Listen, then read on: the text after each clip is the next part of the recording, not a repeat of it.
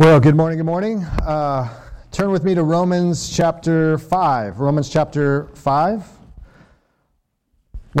Just as you're turning there, if you don't have a Bible, there should be one around you, or on the screen we'll have the verses up there. Just a couple little things before we jump into Romans chapter 5 this morning. This is going to be our last Romans sermon for a few weeks. Everyone say, "Aw." Okay, and I know you're sad, but we're going to leave Romans behind for about 6 weeks. We're going to do a Lent series, and we're going to be doing a Lent series. Lent is the 6 Sundays leading up to Easter Sunday, and Resurrection Sunday, which is kind of crazy to think like Easter's coming. The tomb is empty. Anybody excited about that? I'm excited. And Easter just doesn't get the love that Christmas does. I don't know. It's kind of sad. But anyway, we'll talk about that later. But we're going to be doing a series on the life of Jesus, which sounds like that's not very profound. Don't we talk about Jesus all the time? But we're going to look at specifically the life in which Jesus lived and the practices and habits that he had that we are to have in our lives as well. Like, how did he live his life before God? How did he serve people? How did he love his enemy? And all these kinds of things. So we're going to be looking specifically at the life of Jesus and how to kind of cultivate a friendship with God, kind of a balanced friendship with God, and that'll all make sense starting next week. But also what I did with that series was I put together a little, we call it a mini curriculum, if you will, that the city groups are going to be using as questions and also to kind of practice some of these practices, things like prayer and fasting and different kinds of things. But also I'm going to make that available for any individual or family that wants to use it. So if you want to use it around maybe the dinner table during the week and kind of work through some of the scriptures or the questions, or you want to do it with a friend or individually, that'll be available to you. So we'll let you know about that next week. You can grab probably a hard copy. We'll also put it on CCB. So I just want to let you know of that. So we'll do that for 6 weeks, and then we'll finish up our Romans series in April, middle of April and May. We'll go up to Romans 8, the greatest chapter in the Bible, and then do chapter 12 and be done, and then it'll be summer. So summer's coming. All right? Couldn't come quicker. All right. So Romans chapter 5. Romans chapter 5, we're going to finish up our little series in Romans. We're going to read verses 12 to 21. Romans 5, 12 to 21. Therefore, just as sin came into the world through one man, and death through sin, and so death spread to all men because all sinned. For sin indeed was in the world before the law was given. But sin is not counted where there is no law. Yet death reigned from Adam to Moses, even over those whose sinning was not like the transgression of Adam, who was a type of the one who was to come. But the free gift is not like the trespass. For if many died through one man's trespass, much more have the grace of God and the free gift by the grace of that one man, Jesus Christ, abounded for many. And the free gift is not like the result of that one man's sin, for the judgment following one trespass brought condemnation, but the free gift following many trespasses brought justification. For if, because of one man's trespass, death reigned through that one man, much more will those who receive the abundance of grace and the free gift of righteousness reign in life through the one man, Jesus Christ. Therefore, as one trespass led to condemnation for all men, so one act of righteousness leads to justification and life for all men. For as by the one man's disobedience the many were made sinners, so by the one man's obedience the many will be made righteous. Now the law came in to increase the trespass, but where sin increased, grace abounded all the more. So that, as sin reigned in death, grace also might reign through righteousness, leading to eternal life through Jesus Christ our Lord. Let's pray. Father, we humbly come before your word. We know that you're a speaking God, a communicating God, and one of the primary ways you do that is through your scriptures. And so we pray you to open our hearts, our minds to hear and receive by the Holy Spirit. And God, as we look at a pretty intense group of verses, I pray we'd see just the radical depravity and the depths of our own sin, but we'd also see the amazing, sweet grace of Jesus that has come to us. Because without it, we all would be hopeless. Without it, we might as well just pack it up and leave. But you are a gracious, merciful God that never gives up on his people. And so we thank you for that. So teach us now in Jesus' name. Amen. So when I was late in high school, I became a Christian. In between my junior and senior year of high school, I had kind of a radical meeting of the Lord, if you will. And one of the great gifts that God, I think, gave me as I became a new believer at the end of high school, early college, was just this gift of understanding why the world is the way it is. Or I could say another way, it gave me a gift of understanding why I am the way that I am. That I was a broken, sinful person, that there's evil out in the world. And I needed language. I needed some way to kind of put it all together. And so when I became a Christian, as God began to kind of open the scriptures to me and the story of the universe to me, if you will, one of the great gifts was to realize, yeah, there's a thing called sin, and it's real, and it's wreaking havoc in every way, shape, and form. And I still think about those days, and I still think about even 20 plus years later, is that what's great about the scriptures is that it gives us a picture, it gives us a vision for understanding God, obviously, but also to understanding ourselves in light of that, and understanding what's gone wrong in the world, and understanding how God is kind of putting things back together. Because without that, without the revealed will of God, how do we ever know what is really going on? And so we would just kind of make it up, and that's kind of what we do, right? In our culture, it's just like, well, this is the problem, and we just need more education and more laws and more this and more that.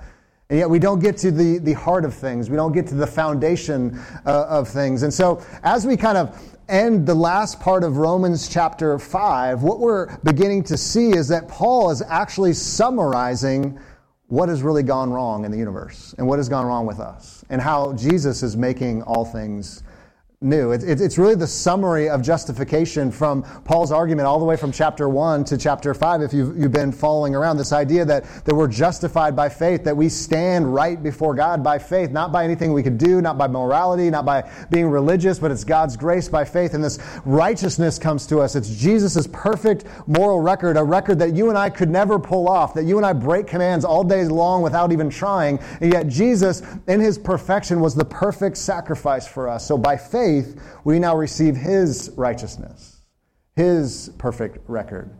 It's as if we never even sinned, and that's why we're called saints in the scriptures, not because we're Mother Teresa, but because we're holy in the sight of God because of Jesus' righteousness. And so Paul's going to kind of give us a summary this morning about why this justification had to come and what is wrong with the world and what is wrong with us. And so I want to just spend a few moments here this morning and just look at that question, why justification had to come. And that's where Paul's kind of taking us this morning. And I love, Paul is very difficult to read. Any amens? We might have just read those verses just now, and you're just like, I don't know what's going on. Yes, that is Paul. Even Peter in the Bible says, yeah, Paul's really hard to understand, and Peter was an apostle, so we're all on good ground here. But Paul gives us a little gift here this morning where the passage is actually broken down into 3 paragraphs, like 3 big ideas, and I love when the scriptures do that because it makes it easy for me as a preacher and a teacher to kind of understand his train of thought. And so we're going to follow his kind of 3 big ideas to understand why justification had to come. And so first we're going to look at how Adam and Christ are introduced. We're going to look at how Adam and Christ are contrasted, and we're going to also talk about how Adam and Christ need to be considered. And this is based on what Paul is showing us here. So let's look at that together. Romans 5, verse 12. Notice what it says here in 12. Therefore, just as sin came into the world through one man, and death through sin, and so death spread to all men because all sinned. Like right there, what I was saying earlier about giving us some framework for understanding why we are the way we are, and why the world is broken, and why there's evil in the world, and why there's abuse, and why there's cancer, and why things don't function as they should. What Paul gives us is a kind of a 3-stage chain reaction of why human history up until the time of Christ is the way that it is. First, sin enters the world through one man, Adam. We'll get to that in a minute. The second, death enters the world because of sin, as a penalty for sin. That's why there is death. Death is not natural, right? So we'll hear things all the time. It's just a natural part of life. Actually, no, it's not. It's because of sin is in the world. Death was never God's plan. In the Garden of Eden, God put Adam and Eve in the garden, and death was not part of the plan. It wasn't until they sinned that death came into play. We were always designed and created to be with God forever. So it's not a natural thing. It's not just, well, that's just what happens. No, we should mourn over that. We'll get to that in just a moment. But also, thirdly, death spreads to all human beings because all have sinned. No one can escape it. Right? Two things are certain in life. Death and what? Yeah. I don't know which is worse, but the tax man is coming soon. So, but the reality is no one has been able to escape it, right? I mean, I go down to the vitamin shop or Shop-E, just depending how pretentious you are, and I'm loading my body with all kinds of vitamins. I'm trying to just keep this thing going as long as I can, but the reality is that it is going down and it is decaying all the time. Just ask my young son. I went to a roller skating party yesterday. I'm sore in places I shouldn't be sore. This body is decaying, and there's no way I can reverse that, and no one can try. It doesn't matter how smart Jeff Bezos is. It doesn't matter. It's inescapable for all of us because of sin. And so Paul very, very uniquely gives us this nice summary right at the beginning and introduces us to Adam, our first parent. And he says, there's an entrance of sin, there's an entrance of death, and the spread of death is because of sin, and it's for everyone. It's the thing we can't escape. Now, Paul says we've all sinned. Now that's interesting because in the Greek this word sinned here is actually in the aorist tense, which I know you guys knew that in the Greek. But it means it's a single past action. I got really excited about the aorist tense this week because it's a single past action. So Paul is saying that the entire human race sinned in one single past action through Adam. That it wasn't just that we sin and do bad things, and that's obvious, but it was by Adam's disobedience in the garden when God said, hey, I want you to live and thrive with me and thrive with Eve and enjoy my creation and be in harmony with me, but I just have one command, just don't eat from this one tree. That's all I ask. And then in typical male fashion, when God confronts him about eating from the tree, he says, hey, this woman you gave me, yeah, it was her fault, right?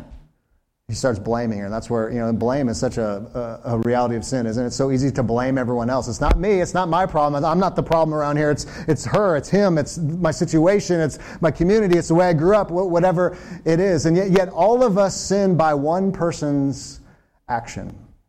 We were all guilty because of Adam, our first parent. I like what William Barclay, he was a Bible teacher a long time ago, and a scholar.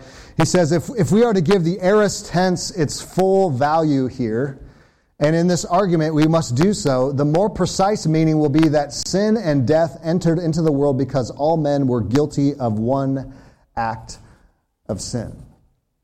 One act of sin. So it's not that we sin like Adam. Yes, we do. But because we were all in Adam, we all have sinned. We're all part of his lineage. We're all part of his family. Now, Paul is introducing this point. If you go to verse 13 and 14, he kind of illustrates this, and he says, for sin indeed was in the world before the law was given, but sin is not counted where there is no law. Yet death reigned from Adam to Moses, even over those whose sinning was not like the transgression of Adam, who was a type of the one who has come. And so what Paul is saying here is that even before Adam, or even before Moses, so if you understand the scriptures, or if you read the Old Testament at all, is we have between Adam and Moses, there is no formal law. Okay? You remember in Mount Sinai, God gives Moses the 10 Commandments, right? You've all seen the movie, Prince of Egypt. Okay, so he gives Moses the 10 Commandments and says these 10 Commandments are going to shape the life of Israel and your community, right? But before that, we don't really have any formal law. So what Paul is saying here is though, but people still sinned and people were still guilty before Moses. Well, how do we know that? Well, Paul even talks about that in chapter 2. If you remember this a few weeks ago, in Romans chapter 2, I know you all do.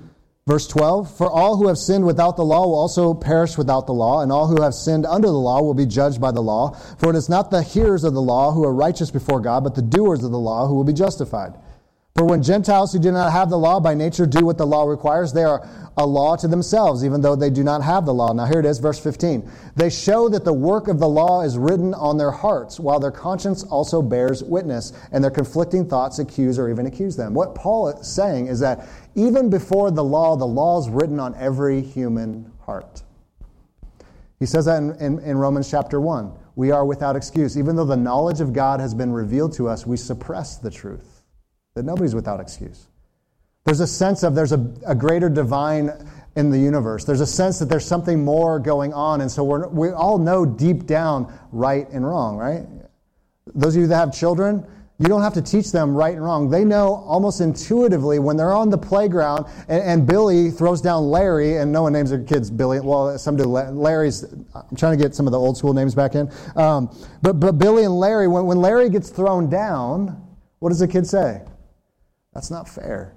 That's not right. You don't have to teach them that. Right? They can look with their own eyes. We can look around in our world and know when things are right or wrong. There's just a deep impulse in us that knows that the law is written on our hearts.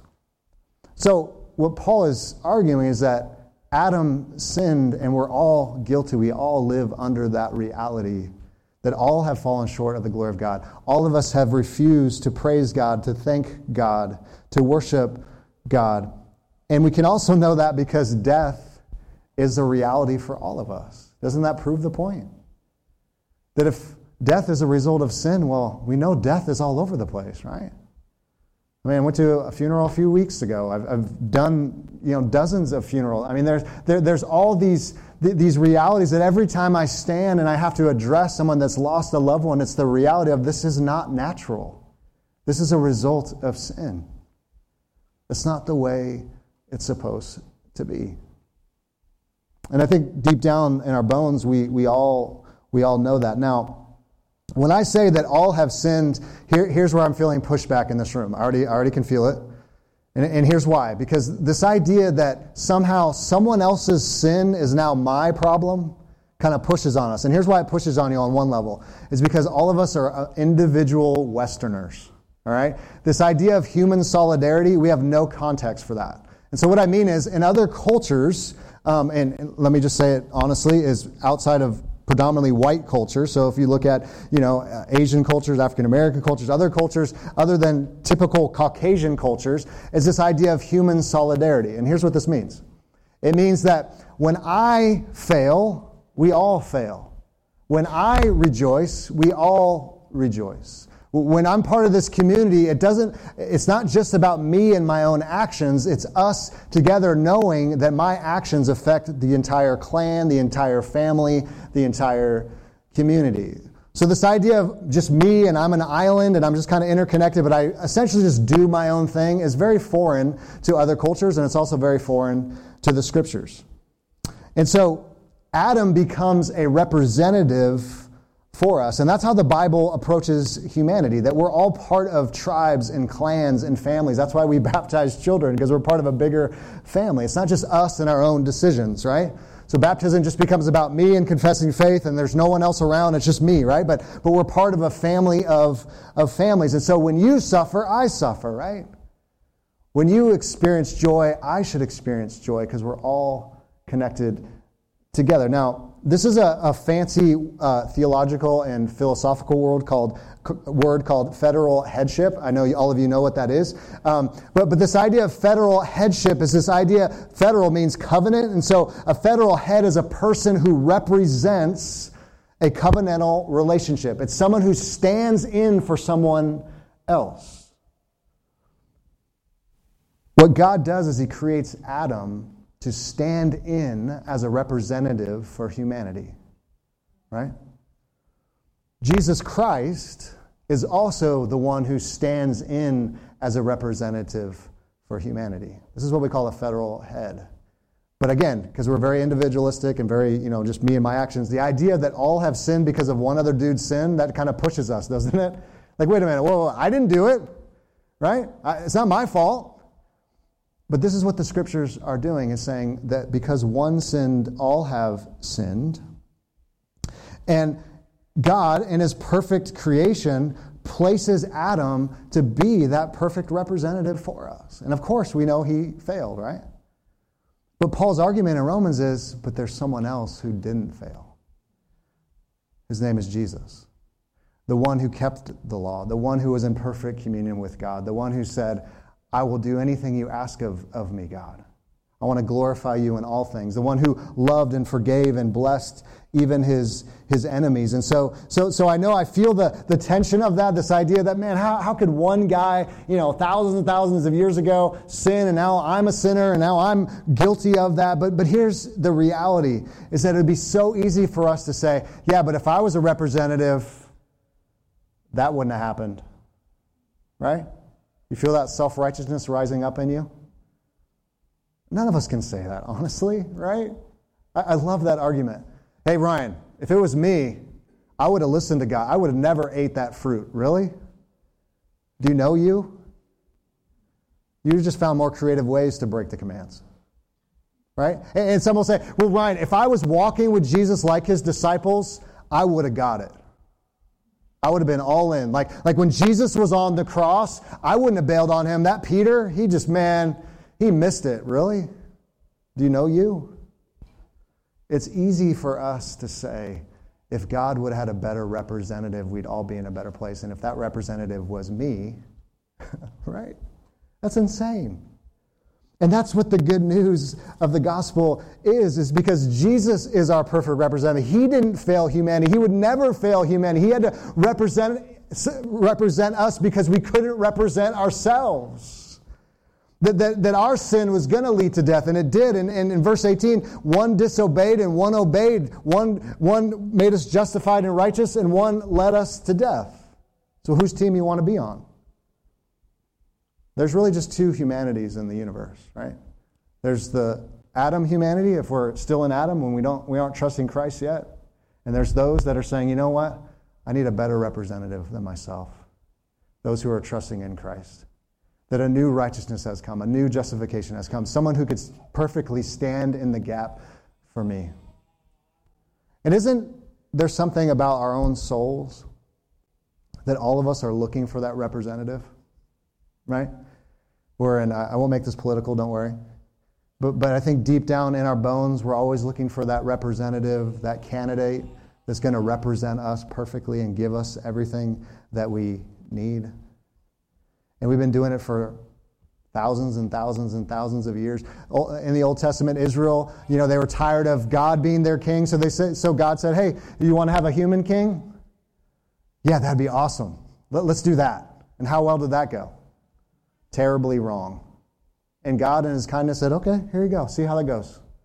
Right? And so we've been living east of Eden our whole lives saying, if there's just a representative, there's someone that could just stand in the gap for me, if there's someone that could forgive me, that could love me, if there's someone that could be everything that I need them to be, where is that person? Where are they? Right? We've done that looking for a spouse. We've done that looking for friends. Right? I just need that person that just gets me. And yet Jesus arrives and says, I'm the one who gets everybody, and I know your true predicament. And I know what you need even more than you know what you need. And so Paul is introducing us to Adam in Christ and this idea of headship, this idea of solidarity, that one represented us and failed and one represented us and succeeded in every way. And that's where Adam and Christ are contrasted, that little second, if you look at the second paragraph there in chapter 5. But the free gift, verse 15, but the free gift is not like the trespass, for if many died through one man's trespass, much more have the grace of God and the free gift by the grace of that one man, Jesus Christ, abounded for many. And the free gift is not like the result of that one man's sin, for the judgment following one trespass brought condemnation, but the free gift of following many trespasses brought justification. For if, because of one man's trespass, death reigned through that one man, much more will those who receive the abundance of grace and the free gift of righteousness reign in life through the one man of Jesus Christ. And so what Paul does here, contrasting Adam and Christ, is there's kind of like three little things kind of woven in there. And the first little difference here, and it's not little, it's actually massive, he says that the motivation was different of their two deeds or their two actions. So Adam's deeds are called a trespass. And what's a trespass? Well, biblically we understand that as it's a conscious sin. It's like he was fully aware that he was sinning, right? And so his motivation for the deed was actually to trespass, to sin, to not do what God commanded him to do. But Jesus' deed, or his action, was a free gift of grace. So you could say, Adam's deed was selfish and an act of treason by breaking the law. Well, Jesus' action was a deed of obedience and righteousness, fulfilling the law. So Adam was bent on, his motivation was to break God's commands, and Jesus' motivation, and the only thing he could do, was to follow and listen to his Father and keep the commands perfectly, to fulfill the law. That's why a lot of traditions will talk about Jesus representing Israel, being the Israel that they could never be. Because in the Old Testament, Israel just continues to fall and fail, even though God makes all these promises and says, listen to my commands, be my people, do what I say, and they just keep falling, and they keep disobeying, and they keep worshiping idols. And then Jesus becomes Israel's representative to say, I'm going to keep the commands in every way. That you failed in every way, yet I've come to do this in righteousness and to give you a righteousness that you couldn't do on your own. So there's a motivation that was different, but there's also, I think the results of the deed are different between Adam and Christ. Because in Adam, we see that the deeds resulted in death. But Christ, he compares that, is his actually results in life, eternal life. Adam's deeds brought condemnation. We see that in verse 16, but Christ brought justification. Adam's sin, death reigns, but in Christ, life reigns. You see what Paul's kind of playing with here? Now, Paul's a Jewish man. He's so familiar with the Old Testament scriptures. He knows it backwards and forwards. What he's hinting at is this is just a reversal of the garden. He's saying in the garden, Adam and Eve had it perfect. They had perfect communion with God, with creation, with everything, gave them all kinds of freedom just to go and be and enjoy God and name the animals, name the plants, have this perfect harmony in this idyllic garden. And yet, when sin comes, death comes, and suffering comes, and chaos comes, and then Jesus comes to be the new Adam, if you will, to live out on earth in bodily flesh, to live in this garden that God has created, but now he's going to listen and follow God's commands in every way and to bring life to everything that he touches. Isn't it interesting? That's really what Jesus' ministry was all about. It's about healing, about forgiving, about loving your enemy, about taking the people that had been forgotten in culture and giving them a hope and a future by preaching the kingdom of God and salvation and saying death and sin don't have the last say anymore. Jesus was all about life and all about grace and all about love. The opposite of what sin and Adam's about, right? This other kingdom, it's all about death and chaos and evil and about myself. So the results of Adam's deeds are different and Jesus' deeds are different. And then third, there's also the power of the two are very different. I think the power and the scope of Christ's work is so far greater than Adam's. Now, why do I say that? Did you catch this little phrase that Paul does a couple times in 15 and 17? He says, but the free gift is not like the trespass, for if many died through one man's trespass, much more have the grace of God and the free gift by the grace of that one man, Jesus Christ, abounded for many. Then in verse 17, for if because of one man's trespass death reigned through that one man, much more will those who receive the abundance of grace. Paul's just doing a compare and contrast. He's saying, yeah, Adam, he screwed it up. Made a mess of things, right? We're recipients of that, right? We're part of that family, that sin and death and evil and all that kind of stuff. But he says, look how much more Jesus accomplished. Look how much more his life accomplished. Look how much more his death accomplished. Look how much more his resurrection accomplished. Look, even though death was there and even though sin is there, it doesn't have the last say because he walked out of the tomb, and we're going to celebrate that in 6 weeks. Are you excited about that? Okay, 2 of you are really excited. Okay, let's work on that in the next 6 weeks. I pray for your heart and your soul. But the reality is that there's so much better. There's so much more grace there. There's so much more life there, because we love to be cynical and we love to complain and we love to say, well, there's just no hope and there's not hope for me. And yet Paul is making this strong argument to say, I want you to know the power and the scope of Christ's work is so much better and so much greater and can never be undone. Stop acting as if that's the last say. Stop acting as if sin and death and suffering is the last say. It's not, because we have a Savior who walked out of the tomb, who said, no death, no sin, no hell, no enemy. You don't have the last say. And if we are in Christ, Paul would even say, you're already resurrected with Him. By His death and resurrection, you're already united to Him. You already are participating in the resurrected life. You're already seated in the heavenly places. That's your place already, now. Not just in some future, where there'll be no more sin and no more tears and no more death and no more pain and no more broken bodies and no more divorce and no more abuse and no more wars and no more, I don't know, the world's getting warmer apparently. Everything will be made new. And so the power of these actions are beyond even our imagination, because I think when you think about justification, a lot of times here's what happens. We think about justification and they go, oh, that's great. Like, God is gracious, God is love, I believe, free gift, right? But do you understand how grace works?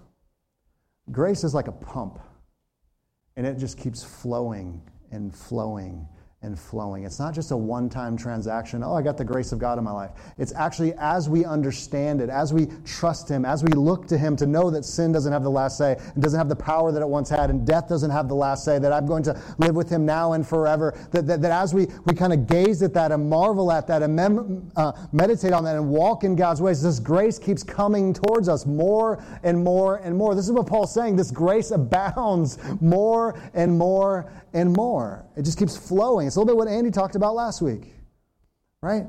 This love is showered down. It's not just like a nice little sprinkle, right? Because your shower head has, calcium and is blocked. Like, oh, geez, come on. It's this waterfall of God's grace, this waterfall of God's love is available and for us in our lives, each and every day, each and every moment. Because of what Christ has accomplished, He doesn't just give us grace and stop. He just keeps pouring it out. Pouring it out. In everything and everyone that believes and trusts Him. I love what John Stott, the former Bible teacher, pastor, really helpful on understanding some of these texts.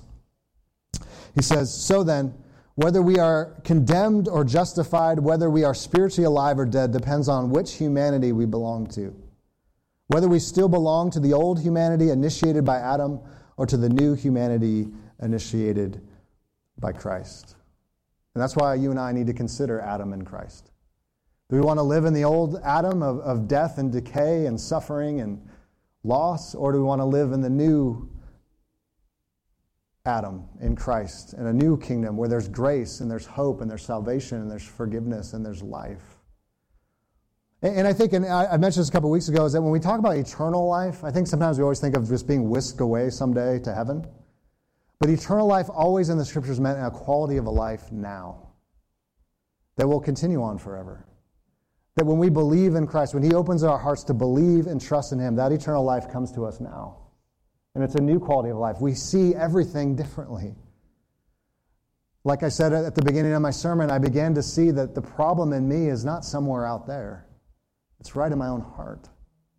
That the problems I see in the world isn't just, well, it's those people who do those things, but it's just a manifestation of individual sinful hearts that are just living out of their nature. And so that's the gift. Do I want to live that, or do I want to live in grace and hope and freedom? So Adam and Christ considered. Paul gives one last comparison here, and I think this is interesting because he talks about the law. And this is very eye-opening for understanding Christ and his work and what he did. If you caught that in verse 19. For as by one man's disobedience the many were made sinners, so by the one man's obedience the many will be made righteous. Now the law came in to increase the trespass, but where sin increased, grace abounded all the more. So that as sin reigned in death, grace also might reign through righteousness, leading to eternal life through Jesus Christ our Lord. And so what the law was always meant to do is that you and I know deep in our bones, none of us can keep the commands of God perfectly, right? Any amens to that, right? If you think you can, just talk to me after. We'll make sure you know you can't. And so the commands, but they serve a different purpose. It's to show us how to love God well. The commands are for that, of course. But they also, Paul would say that time and again in Romans and Galatians and other places, that the law was always a pointer to show us the need of God's grace. That someone had to come along to fulfill the commands of God and laws of God because we couldn't do it ourselves. And so what Paul's arguing in verse 20 is that now that the law came in to increase the trespasses, so show how nasty it is and how great and deep it is and how death had come through that as well. But where sin increased, grace abounded all the more. And so without seeing the sin and without seeing that we all fall short of the glory of God, we'll never be able to see the other side, which is the grace and mercy of God. That if you don't understand how far you've fallen, you don't understand how broken you are and how jacked up the world is, grace is going to mean nothing to you. It's going to be tiny and insignificant. That you're even going to look at the cross and see Jesus dying on the cross and going like, that's fine, whatever. It's not going to thrill you. It's not going to change your heart to say, He did that for us, that He had to be that for us. He had to be our representative. There's nothing that I could do in and of myself. I needed someone else to come and rescue me. Years ago, when I used to live by the ocean, I'm still praying for that, the ocean would move this way. Maybe with global warming, I think I heard like the ocean might come this way. So anyway... sorry. But I used to go surfing and I would get out in the ocean and they have these things called rip tides and rip currents, and they're really terrifying because you can't really see them and they're not very obvious, but you'd be out there and all of a sudden you kind of feel the water just kind of pushing you one way, and you could be, your stuff could be about here, and then 2 minutes later, 100 yards, you're down the beach, right? And one time I got caught in a rip current, and I found myself almost past the pier in the Pacific Ocean, this one part of California where I lived. And it was really terrifying because you don't want to get smashed into the pier. That's not a good thing. And I remember, this is actually a shot to your ego because I was a pretty good swimmer and I surfed and things, but the lifeguard had to jump in and save me. And he throws one of these, you've seen Baywatch, right? He throws one of these little buoy things. And this is going to save me, right? I'm just like, really? Are we doing this? And, a crowd has like gathered on the pier and they're like watching this go down before I like smash my head into the pier, right? And so I grab on to this thing and, again, my shot, it's fine. I'm like, but, I'm down, head in shame. Just like, oh my gosh, there's probably a girl that's cute. And I just ruined that. And, my life's down the tubes. And he pulls me into shore. And I didn't have this moment at that moment. I just was kind of like, okay, I'm glad to be alive. But I remember years later thinking about that moment in my life. And I thought that's exactly what Jesus does for us. The only way I could get out of that water was if someone came and found me. I didn't ask for it. I didn't know what to do. But there had to be someone that came and showed me His grace and showed me His love and said, I want to show you even what's wrong with you. And I'm going to throw out that buoy and you just grab on. Just trust me. And see, that's what the gospel is. We don't even know what we need saving from half the time. We don't know how deep it's gone, but the deeper it gets in us, the more we understand it, the more our hearts are thrilled with this good news of grace and love and mercy.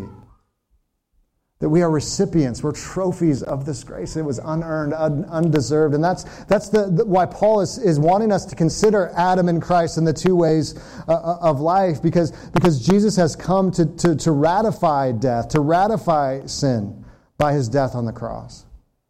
That He would offer us eternal life here and now. Here and now. Now, as we land the plane this morning, there is one thing I want to say, and this is kind of something to consider, or maybe an implication, if you will.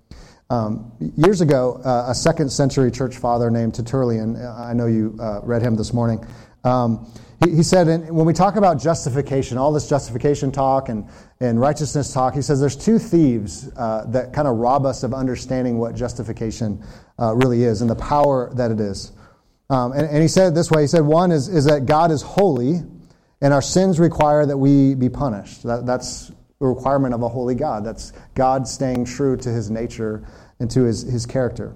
But the gospel says that you are more sinful than you'd ever dare to believe.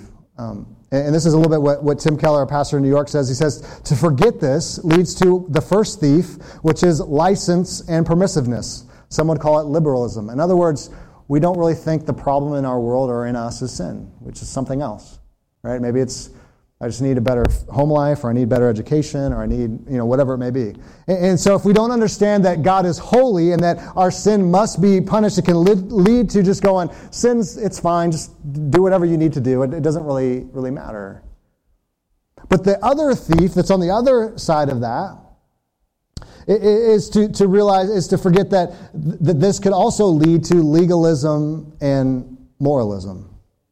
Which means that God is gracious. So in Christ, he dealt with our sins. And so the gospel says you're more accepted, more loved in Christ, more than you ever dared believe. You and I have to live with both of these tensions. And here's why we have to live with both of these tensions. Because if you eliminate one of them, you're going to eliminate the power of the gospel in your life and the joy that God offers you in Jesus. Because if you don't see your own sin, you don't think that that's the true problem, that's where I've fallen short, that's what's wrong with me and what's wrong with you, man. If you don't see that, the gospel will never thrill your heart. It will never change you. It can't.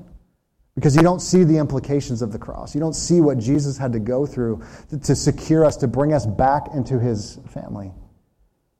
Now, the other side of that, and this is just as dangerous, church, hear me out, is that you're all about the sin. And you've forgotten about the grace and the love of Jesus, that he did something about it. So we walk around condemning and judging and making sure everybody knows they're a sinner, but there's no grace and love, the same grace and love that's been extended to you. We have to live in these two tensions. Because we'll either just license, just do whatever we want to do, it doesn't really matter, or it's just love, just sprinkle dust over here, right? Or we become a moralist, or we become a legalist, or we become, liberal, whatever. Some people use that term, or just kind of anything goes. But my prayer for us, New City, is that if we can live in the tension of both of these things, your heart will be transformed in ways that you could never imagine. When you begin to see more and more what Paul just talked about in Romans 5, that evil and sin and death is a result of what happened to Adam, and we're part of that family. And it's not until we receive Christ that we can enter into a new life, an eternal life of grace and hope and salvation and joy. And I think it's a daily habit. It's something we look at constantly, that even when we fall short of God's commands, if we understand the cross, we don't have to run from him, we can run to him. We can run to his throne of grace. That it's not about a self-help program. It's not 7 steps to a better you and life with Jesus. But by his grace, we can still confess and we can still run to his throne because the cross has already outed us. And then also what happens as we consider this and as this gets deeper in our bones and souls is that you and I become more gracious and loving people. Is that we can engage our neighbors and our families and our loved ones and our coworkers, and we can see them in the way that God sees us. As men and women who've been redeemed by grace. That all we have is a gift. And so how can I go and pummel other people for not seeing things the way I see them? It makes us patient and free like Jesus, how patient and free he was. Wasn't he just the most free person in the world?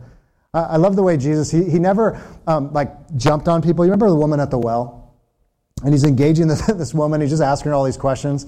And she's kind of confused, like, who are you? Where's your bucket? And he's like, well, the bucket, the water I have, it's living water. And she's just like, okay, you're weird. And then he just keeps engaging her, and says, well, I should go tell my husband about this. And he's kind of like, well, that's not your husband, is it? Actually, I've had 5 husbands, and that one's not yours either. But he doesn't just leave her there. He says, actually, I'm offering you hope here, living water here. Right? He doesn't pummel her. Just graciously loving her. Says, the invitation's on the table, living water. You can go be with that guy and do whatever, but I have some living water here. And then she goes and becomes one of the best evangelists in the scriptures. Tells the whole village, right? That's what happens. When you and I encounter this grace, the natural default mode and the response is always, who can I tell? Right? Who can I tell? This is amazing. It's amazing. Like, look what he's done. He's like jumped in with a buoy and he saved me. Like he's given me new life, eternal life right here and right now. Who can I tell? And I think the best place to start is just whoever's around you, right? I mean, in your home, right? Or whoever's in your life, right? Whatever. It's just like as this thrills us more, we just go, I just got to tell you about this. It's almost, and I always say this, Christians should be laughing like most of their day.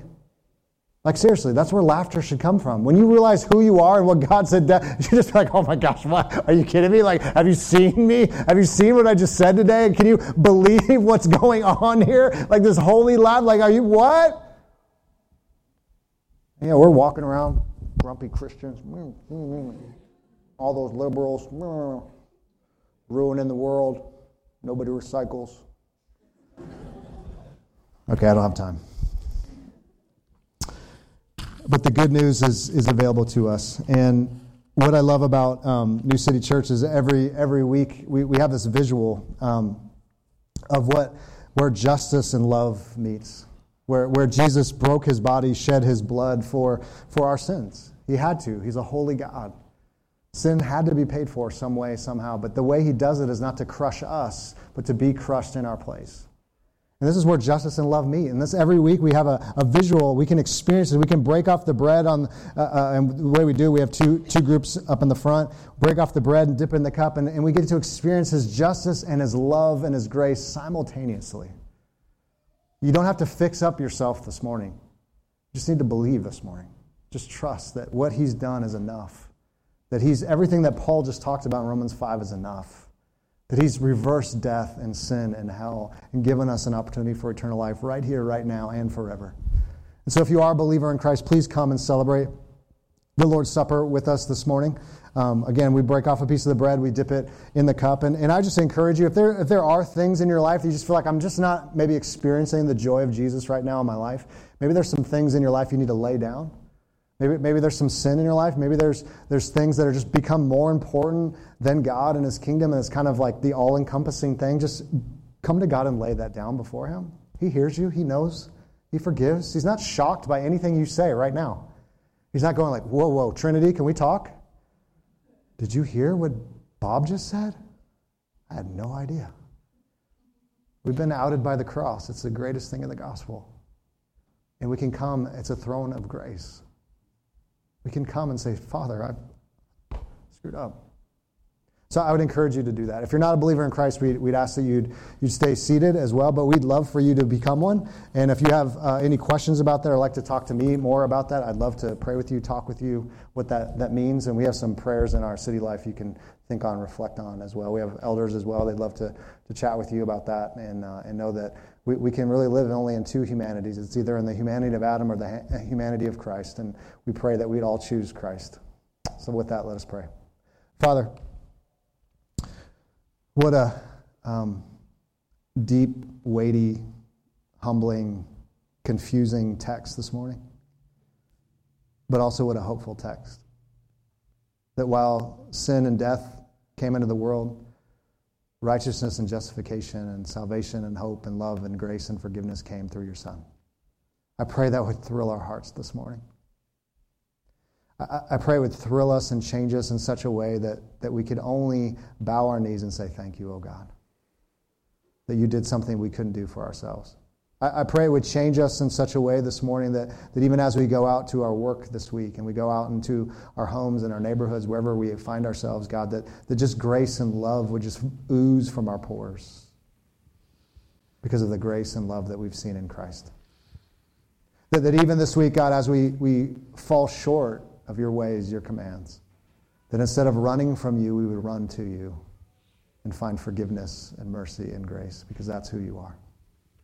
So God, help our unbelief, help us believe that, help us walk in that, God. Whatever we're struggling with this week, I pray you'd meet us by the Holy Spirit. We love you and pray this all in Jesus' name. Amen. Come and celebrate the Lord's Supper with us.